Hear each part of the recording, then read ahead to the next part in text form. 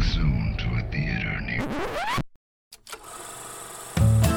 Hi there, I'm Mike Pereira, and he's Michael Clark, and we like talking about movies. And this is Mid-Credit Scene, a podcast where we talk to local people in the community about the art, technology, and cultural impact of filmmaking.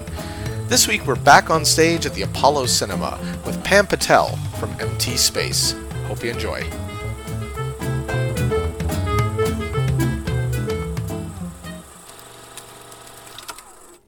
And now, on with the show. And we're back, live at the Apollo. Thank you for sticking with us. We are super excited to welcome our next guest, Pam Patel from MT Space. Pam, Ooh. Thanks so much for being here. Thank you for having me. We're so excited. We've been wanting to have you on for a while, so it's really exciting to make this happen and then to do it live. At the movies. At the movies. We now return to. Sorry, we were in the break. We were joking about City TV and how memorable Mark Daly's voice was. And if you're of a certain age, it's just burned into your brain. You can hear him saying, "We now return to," or late great movies. We now return to RoboCop. Yeah. Yeah, exactly. Thanks so much for coming on the podcast. Why don't maybe we can start with just very quickly a little bit about you and kind of what you do for people who don't know. Yeah, for sure. Well, I'm the artistic director of a theater company based in Waterloo Region called MT Space.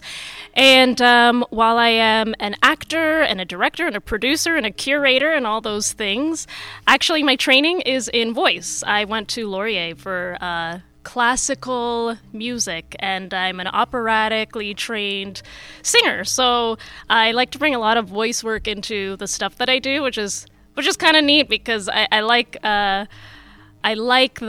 we're going to be seeing this movie. Correct me if I'm wrong. That's basically a radio play turned into a film, and I just was thinking all these things of like, oh, I wonder what they're going to do with their voices, because that factors so much into how you kind of, animate what you're saying when people are only listening orally, and if that's going to translate to the screen too.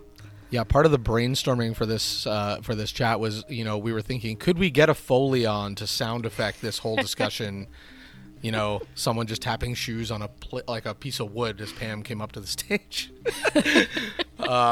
Too costly though. We have no budget, so we are living in this kind of renaissance of the voice, though. Like, radio is having a resurgence. Podcasts, especially over the pandemic, they're one of the most popular mediums, to the extent that half of YouTube is just recordings of people recording podcasts, and so it's this nice moment where people are appreciating good audio and like having really strong opinions about like, oh, I don't like they're using the wrong mics. Like, people who have no idea what they're talking about, they're like, I don't like the way that mic sounds, or that was recorded on a Zoom call or something like that.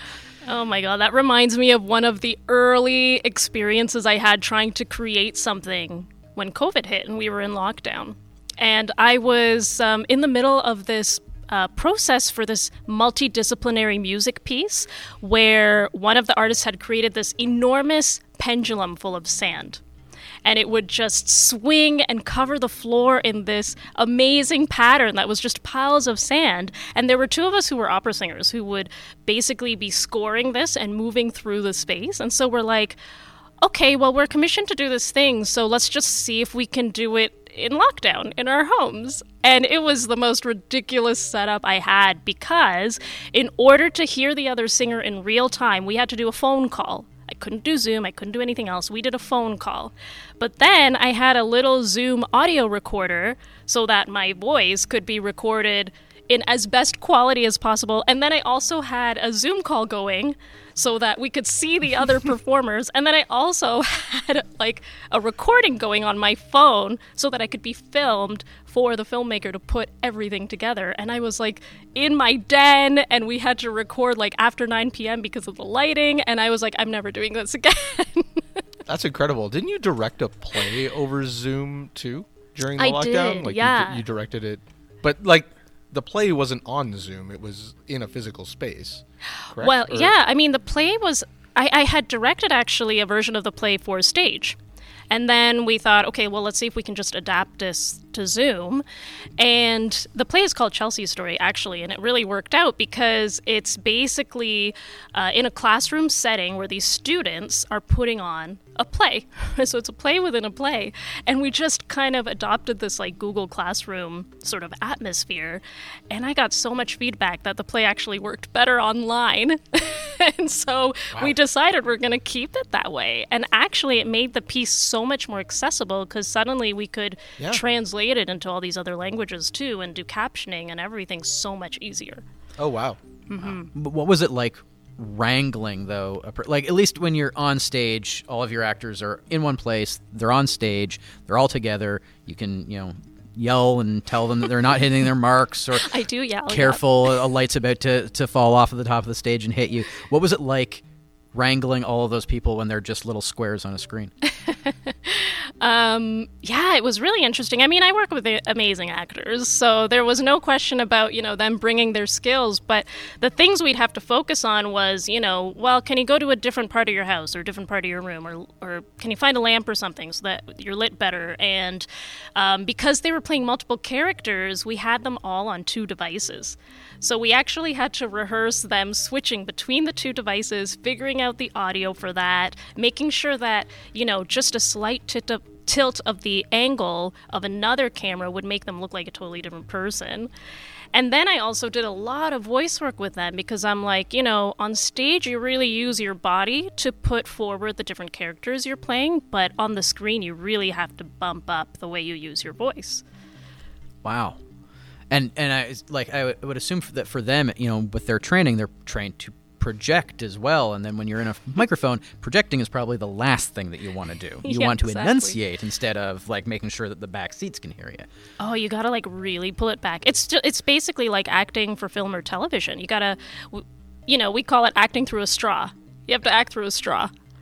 It's not just your voice, but it's also, how animated you can be. You have to really pull it back and make it as natural as possible, Right. I was going to ask you a bit about that to talk a bit about the differences from your point of view of performance in like theater or in live settings versus performance for film and television, because ultimately they're both performance, but they're, I think, so different. In my understanding of those things is they're almost so different as to almost be uncomparable because of the way that you have to do things, and like you're not repeating the same line over and over and over again in a stage play. You have to do that in rehearsals, but then there's this final on stage piece, and totally. So I don't know. I was just to get your perspective on kind of what are some of those differences. Yeah, I mean, I've done a little bit of film and television, and it is really like a lot longer days, but once you've gotten the take, you're done, right? You're done with that piece or that scene or whatever, and you can move on, and you can conserve your energy to just bring it. You just bring it for the take, and then, okay, I'm going to take a break and have some snacks, and then, wait for a couple hours for the next take I have to do. Whereas for theater, you're really building up a different kind of endurance because you have to do the show beginning to end, night after night. Mm-hmm. You have maybe shorter days, but you also have to learn how to feed off the audience in a really different way than playing to a camera, right? Playing to a camera just feels totally different. You don't get also real-time reactions. You don't know if you're being funny or, too melodramatic or something. I mean, that's one of the things that we notice. We're usually recording in a basement or in a sound studio or over Zoom. Mm-hmm. And when we tell jokes, we can just edit in, or edit out the pauses that give away the fact that our jokes aren't funny, and then it makes us seem hilarious. But when we're doing this live, if a joke falls flat, it just sits there on the table like a dying frog. Yeah, I remember this experience actually of we were creating a show at Empty Space with our director, and because they just keep watching us doing these scenes and these moments over and over, we'd get very little reaction from them. And then on our opening night, we went out, we performed the show with all of our seriousness, and the audience is laughing. And we get off stage and we're like, I think we're in a comedy. Who knew? Oh, goodness. That would be so surreal to be like, wait, I think we misunderstood what we were doing. Yeah. Now that we understand it. Yeah. So going back to something that Mike mentioned about, acting on stage and acting for the camera, 2 entirely different types of performance. Why then do you think that there are so many movies that are adaptations of stage plays? What is the appeal of bringing something from the stage to the screen?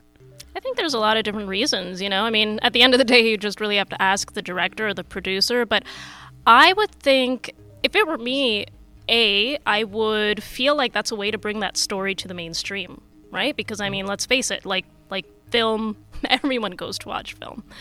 The other thing, though, I think is that there are a lot of actors out there and a lot of film creators out there who started in theater.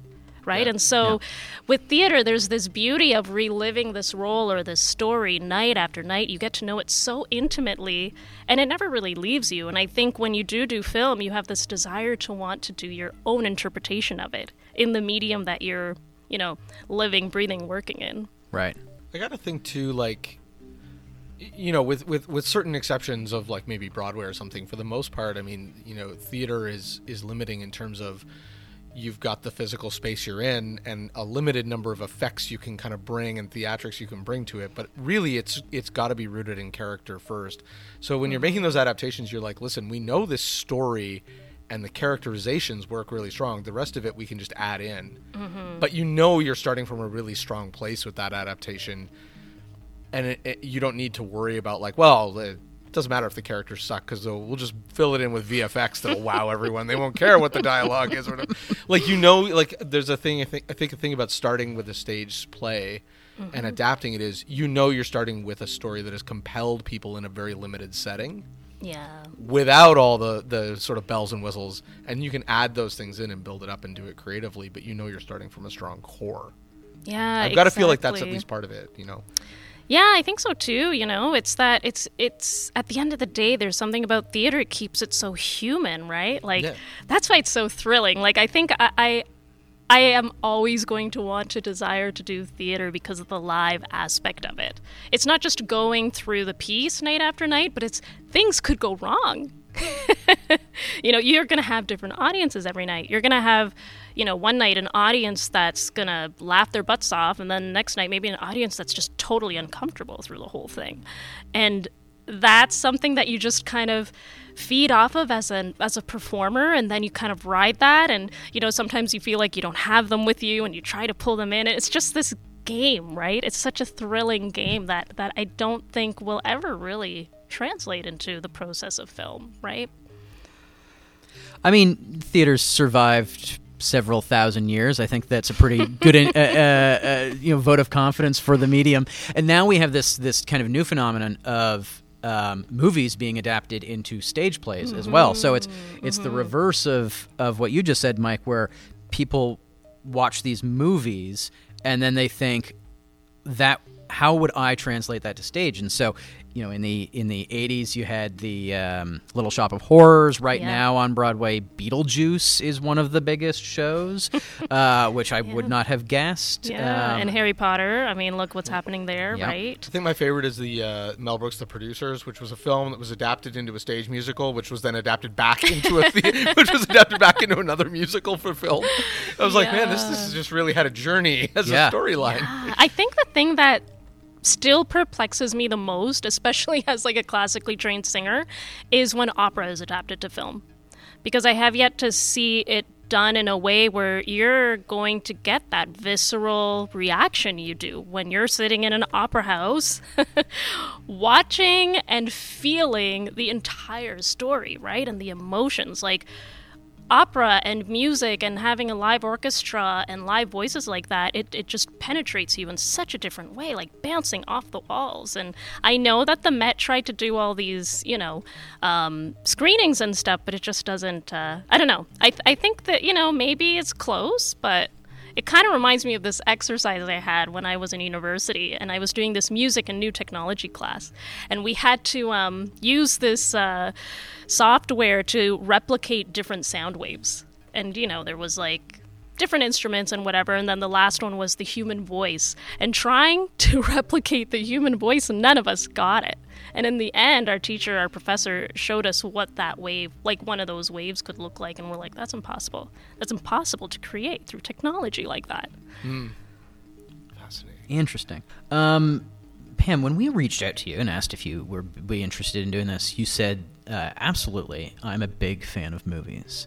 So kind of stepping away from the theater side of things, let's talk a little bit about what movies you enjoy, what about movies speaks to you, what movies do you enjoy watching, like when you're in a mood and you just want to sit down and watch like a comfort movie, what do you watch? So maybe let's start there. When you just want to be wrapped up in a nice blanket of comfort in a movie, what do you watch? I don't know if I have those comfort movies, to be honest. I mean, I really like horror films. I'm behind on my horror films, but those aren't your cozy blanket those films. Those are maybe my cozy blanket films. Yeah, I mean, when I think about my experience of watching Hereditary, which I thought was, wow, I gotta watch like Midsummer, which I haven't watched yet. I was cozied up in my hot chocolate and my blanket, decided to watch Hereditary. Nothing like a cozy curse to like warm the hearth. Hey man, you know what? Everybody's got their thing. I think the thing about movies for me, though, is that I do really have an interest in directing, in filmmaking myself. So, I'm already making a transition into directing as a theater artist, but I still have this desire to make my own movies. And I remember watching Fanny and Alexander by Ingmar Bergman, and I was like, the first time I watched that, I was like, yeah, this is like film that is theater. For the first time, I felt like I was watching something that was like theater, but it was done well, it was done effectively, it gave me the same kind of feeling. It showed me that, the magic of theater is that you can do anything. You don't have to make things like have rationale or be natural on stage. In fact, you're in a theater, you can really make magic happen, anything can happen. And so when I watched that film, I was like, this is a director who knows how to play the game of film, right. With their audience. So that kind of put me on this path of just kind of always having that being, on the back burner for me of like, okay, one day, I'm going to do this. I'm going to make a transition into filmmaking. Cool. Out in theaters, if not now, then soon, is Steven Spielberg's new movie, The Fabelmans, which is based on his own childhood. Mm-hmm. And one of the elements in the film is that the young character of him is constantly seeing the world through how they would film it as a movie. As someone who is interested in directing and who has directed on stage, do you catch yourself from time to time in reality saying like, I would stage that differently?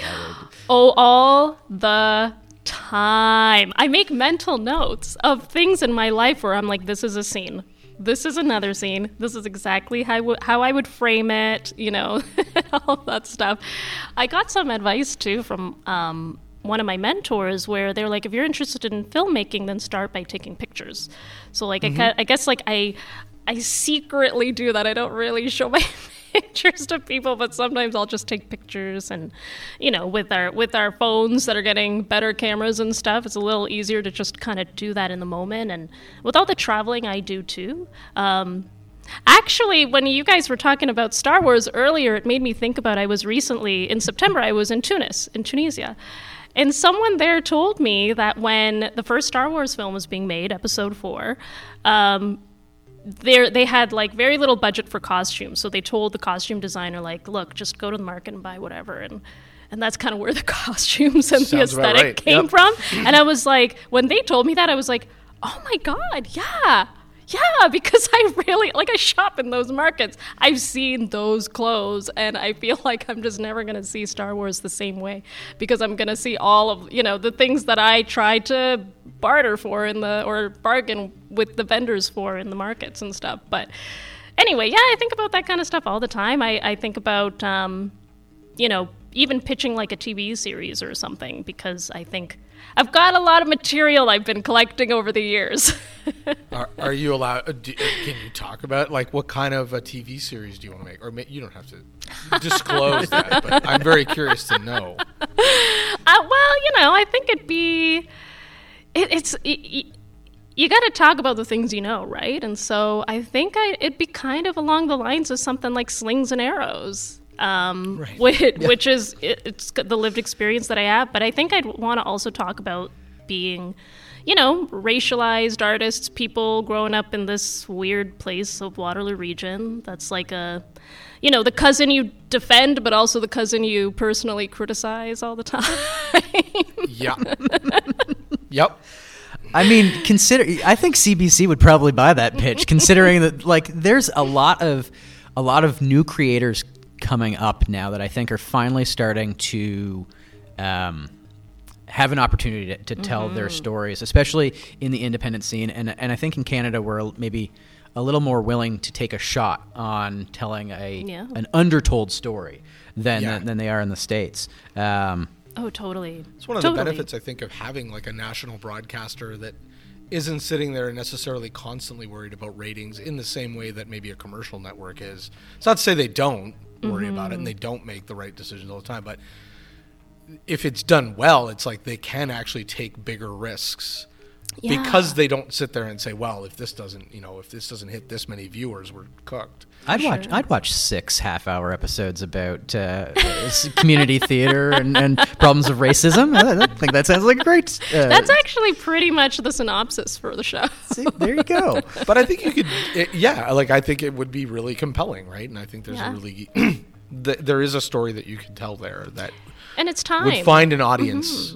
It's time because it wouldn't be like the only one, right? Yeah. To be the first one is difficult. To be the second one is risky too.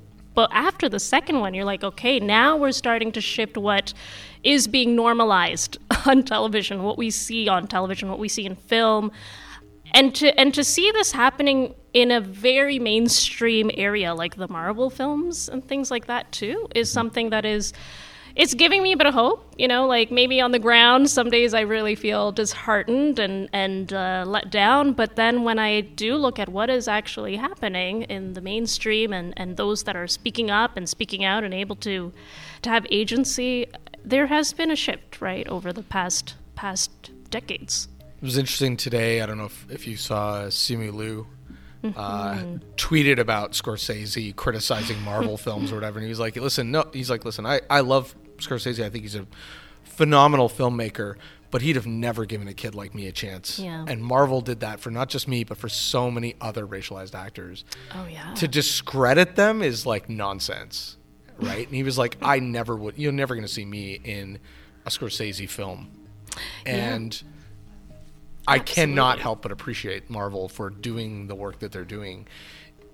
He's not to say they're perfect films all the time, but he's like, and they're definitely different films than what Scorsese is trying to make. But this kind of like turning your nose up at it when you would never have done those things. Yeah, what Marvel is doing is they're also trying. You can see them trying to be responsible and accountable. It's not just about making good films. It's actually about shifting. I think it's about shifting the industry. And I feel like there's that conscious choice coming from them, right? And you see that across the whole board. It's not just about casting, but it's about who they're choosing as their directors and their design team and their musicians and all of that. It's quite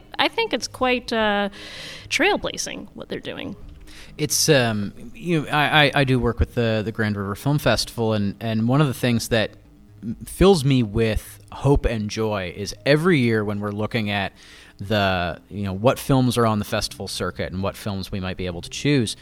More and more every year, it is minority voices and underrepresented voices, and the independent film industry right now is just bubbling over with fantastic women directors and directors of color, and especially here in Canada, so many Indigenous filmmakers who are finally being given the opportunity to tell their stories. And I know that in 10 years, that's all going to percolate to the top, because that's just the way the industry works. The mainstream industry is always looking for talent. And at this point, the majority of the talent are going to be minority voices. And that means that in about 10 years, the mainstream is just going to be filled with those stories. And it's so... I can't wait for it, so long as the industry doesn't implode. I hope so, yeah. I hope it keeps going in that direction. We got to make sure it keeps going in that direction. We got to keep pushing, you know? I mean, I recently just read this article about criticism that the new Black Panther film, Wakanda Forever, was getting because of the casting of either those who were indigenous or those who had dark-skinned indigenous features. And there was a criticism from, you know, this South American TV and film industry. Some of those in the industry, I'm not saying all of them, but some of them were saying you can't just hire people because of the color of their skin. So as opposed to celebrating the fact that there's an indigenous character in a Marvel film, you know, that's not just a villain, there's this criticism that's happening. There's still this like resistance to the change, right? So we gotta keep pushing forward, because I think, yeah, it's gonna take 10 years of us continuing that push, so then we do see that tipping point. I think the only valid criticism of Wakanda Forever is that they digitally removed Namor's Wang through most of the film. So, am I allowed to say Wang on live radio? Yeah? All right, cool. Getting the nod from the producer. We're good. Yeah. It's independent. We're fine. So the movie that we're about to watch is Radioland Murders, a movie from, correct me if I'm wrong here, 1993? 94. Was not a critical or commercial hit when it came out. Produced by George Lucas during his I now have Star Wars money phase, and I'm just gonna make whatever I want. I like that his like vanity project was a screwball 1930s throwback murder mystery comedy. Like, yeah, of course it was, but also, wow. Maybe the guy just did some dinner theater, you know. I'm here for it. I mean, say what you will about George Lucas, but the fact that he made his Star Wars movies and then he's like, I'm going to make Willow, I'm going to make Indiana Jones, I'm going to make Radioland Murders, and I'm going to make Howard the Duck. And that's going to be the legacy, presumably, that I leave behind. Guy really was like a nerd. Like, in a way, it's like Star Wars did not make him cool. No. Right? Like, he stayed true to being a nerd and was like, nope, we're making Willow. Which is like, you know, his nerdy Lord of the Rings knockoff. I mean, which I love. Willow screams, I've played D&D for the last 15 years, and now I have enough money to film my campaign. The thing is, he got to have some like awesome actors in Radioland Murders too, because of that. Easy. Got to play with, you know, some of his some really great talent there. Yeah, and I mean, anyone who's listening, you still have 10 minutes to get yourself down to the Apollo and see it. It is a very strange mishmash of like the best 50s and 60s talent, and some of them in their final film roles because they were getting up there, but like George Burns and Rich Little, and maybe in retrospect names that wouldn't have been a big box office draw in the 90s, but is this quirky little, you know, crime comedy about working in 1930s radio plays, and that's it's something that doesn't come up often, but often enough that you're like, something about that format works well on film. You know, Garrison Keillor made what? A Prairie Home Companion. Home Companion. The same thing. It's, I don't know, filming people talking into microphones has an appeal. Yeah, radio, it's coming back. You gotta see, man. The trend is coming back. As I said, all those YouTube channels. Haven't seen the movie, but I'm really looking forward to the talent. I mean, I'm gonna bet the acting is pretty awesome. Yeah, I think so. I'm excited because what's his name? The lead in it, Ben Ban or whatever. Yeah, something like that. Yeah, he was in like the couple that created Friends. He was in a show they created before Friends that was like a sitcom, all based on like old television stuff. But it was basically a kid who was raised by a television, and he just like thinks through his entire life through television clips. Like like he has like he'll like try to make sense of a situation, and he always equates it to like quotes from old TV series, and it recycled like clips from old TV shows. You're just describing my youth, Mike. I know. I was going to say that too. I was like, oh, I thought we nobody all else just got. Did that. I brought this up when we were planning this, but like, you know, I'd love something, whether it's in theater, in radio dramas, in film, in novels, whatever. The theme of murder seems to be very transportable. I'm curious as to, I mean, why you think that might be, but also why it makes such great comedy fodder. Mm-hmm. I know, right? Like, It's easy to make a comedy about murders. I was thinking about this because it's like, well, maybe it's because murder can go either way, right? You can make it serious, you can make it funny. The person who was murdered has all these relationships, so you suddenly have all this added suspense and drama, and there's just so many easy layers you could tap into with that. I don't know. That's my theory, maybe. I guess too, like, I mean, from a you can do it in a very confined setting. So for like things like, you can do like a radio thing with one person narrating a scenario, right? You can do it as a stage play. You can do it as a TV series. Like, what am I thinking of? What did I bring? Oh, Twin Peaks. Yeah, which I watched recently. I mean, Hitchcock, did Rope, which was also a stage play. It's very easy. Like, here is one room, and here is a murder mystery, and no one is allowed to leave the room. I think I mentioned when we were talking before the recording, we're in a bit of a murder mystery renaissance with these new Poirot movies out, and now the Knives Out series, and Netflix is just filled with murder, both documentary and. I mean, it has been for a long time. That seems to be Netflix's thing. It's just Netflix is just going to become what A&E became. It's just going to be a constant barrage of true crime. But hey, it seems to be paying their bills. So, well, Pam, this has been absolutely wonderful to talk to you on stage, which was kind of our starting point. We were like, well, we're going to be live. Why don't we get someone who does theater and is used to being on stage? And you were gracious enough to come here, and we really do appreciate it. Yeah. Do you have anything coming up at Empty Space? We do. On December 1st, we're actually doing our fundraiser performance of the show that we did take on tour, that we performed in Tunisia, as well as Egypt and Morocco. We're doing that show called The Last 15 Seconds at the Registry Theatre, and it is a fundraiser to establish a bursary to support emerging and immigrant artists. And it's followed by a home-cooked Middle Eastern meal that we are all making ourselves and will be serving afterwards. So...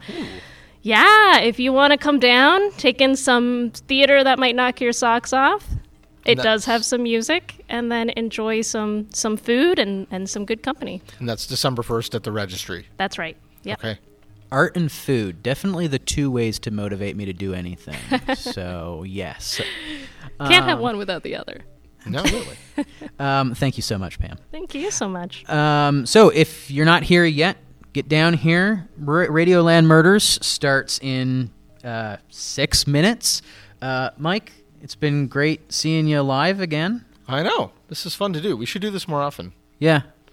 That'd be nice. The Apollo people, if you're listening, have us back.